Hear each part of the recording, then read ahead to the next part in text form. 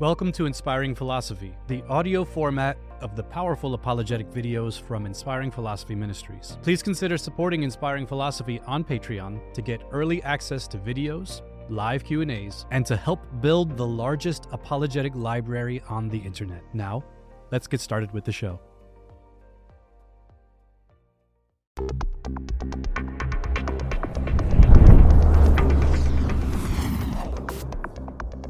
Is the Trinity logical? Are we doomed to just take the Trinity on faith alone? Can it be explained in any rational way? Or is it a doctrine beyond complete comprehension? The simple answer is yes, it is beyond our comprehension. But we can offer a logical explanation of how God could be three in one without violating the laws of logic, and why we can't fully comprehend the Trinity. First, let's go over the doctrine of the Trinity. Christians can show the Bible teaches there is one God, God is three persons, each person is fully God. See my previous videos for more on this. Now the problem is, non-Christians argue if there is one God, then only one person can be God. If each is not the other, yet each is fully God, then this is logically impossible. Either one has to be God and the others are not, each is a third of God, or each person is a different mode or personality of one God. But this is not what Scripture teaches, and it is an attempt to reduce the mind of God to a level we can fathom. Humans are attempting to make up a God they can understand, instead of what Scripture teaches about a being that is not limited by our mental capacity. And this is an important point. Just because we can't fathom how God could be three in one, that doesn't mean it is not possible or logical. A good example of this is seen in the study of Euclidean geometry. This includes the study of higher levels of dimensions of space, so the possibility of 4 dimensions, 5 dimensions, or even 11 dimensions. Such things are completely impossible for us to currently understand, yet they are mathematically sound, entirely logical, and might even exist in some sense beyond our 3-dimensional universe.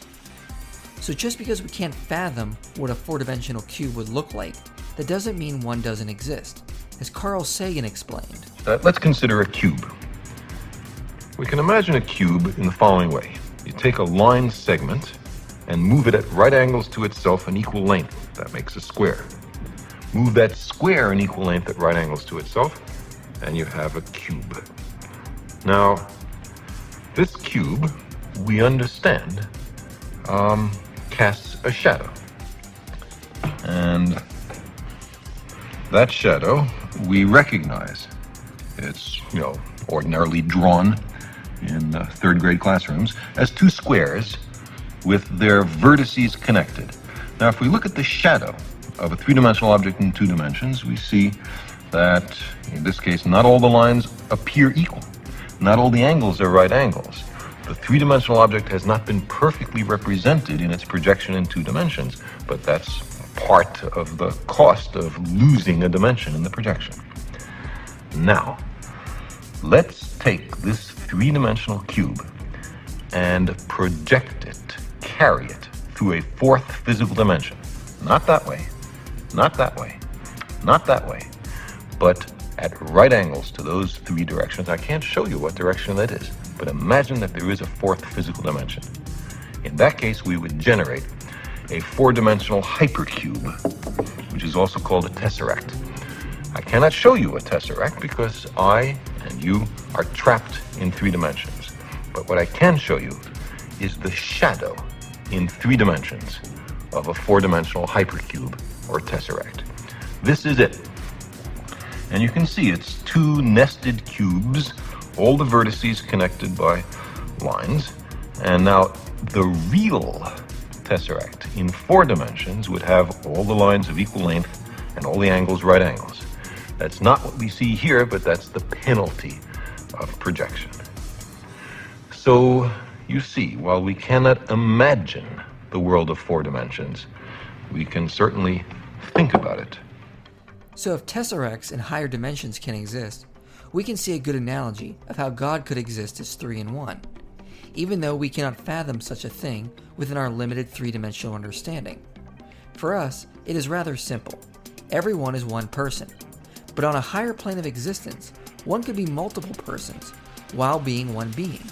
As C.S. Lewis said, the human level is a simple and rather empty level. On the human level, one person is one being, and any two persons are two separate beings, just as, in two dimensions, say on a flat sheet of paper, one square is one figure, and any two squares are two separate figures.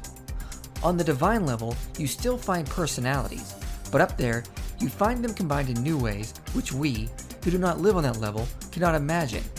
In God's dimension, so to speak, you find a being who is three persons while remaining one being, just as a cube is six squares while remaining one cube.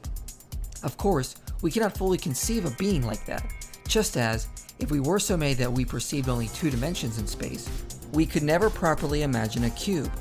But we can get a sort of faint notion of it.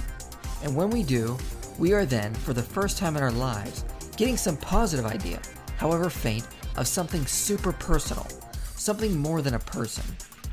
So just like a tesseract would have characteristics we cannot understand or cannot make sense of in three-dimensional space, God, existing on a higher level than us, can have characteristics we cannot understand or make sense of in our limited human minds. Thus, the Trinity is not illogical, just unfathomable from our perspective, much like a cube would be unfathomable for a two-dimensional being, or a tesseract is unfathomable to us. How could something like that exist with all right angles? We cannot fathom it, but it is logical. How could a being exist that is three persons? Well, we cannot fathom it, but a being not bound to our level of existence could very well have such an ontology and not violate logic. Only, of course, if God is not bound by our universe. And this is something we should expect to be true of God when we look at how God is ontologically greater in all ways than us. For example, humans have power, but God is greater by being all-powerful. Humans have knowledge, but God is greater because he is omniscient. Humans can be moral, but God is greater in that he is morally perfect. Humans are Unitarian beings, so God is greater in that he is multi-personal. Such a conclusion would just naturally follow if God is greater in all aspects. A Unitarian God doesn't logically follow if God is greater in all aspects, but a Trinitarian God would. So the next logical question to ask is, if it is greater to be multi-personal than Unitarian, then why isn't God a million persons, or an infinite amount? Well, God could be if he wanted, but quantity in essence doesn't make someone greater. God could be as many persons as he wants, but that is not what makes him greater. What makes him greater is the ability to be multi-personal over a being who is limited and can only be one person. It is not about quantity, it is about the ability.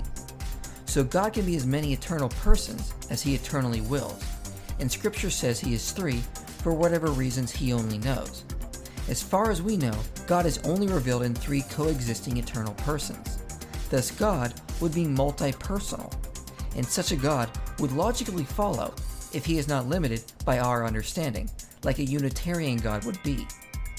Therefore, despite what the naysayers say, the Trinity is not illogical, and there is a rational way to explain it.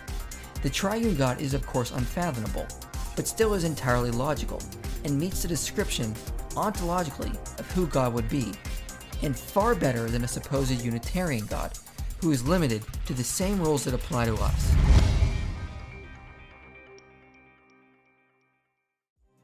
Thank you for listening to this episode of Inspiring Philosophy, and a special thanks to the Inspiring Philosophy supporters who made this episode possible. If you enjoyed this episode and want to help the ministry of Inspiring Philosophy continue, prayerfully consider becoming a supporter of this show by visiting patreon.com/Inspiring Philosophy. That's patreon.com/Inspiring Philosophy. And if you want to watch Inspiring Philosophy videos, make sure to follow Inspiring Philosophy on YouTube.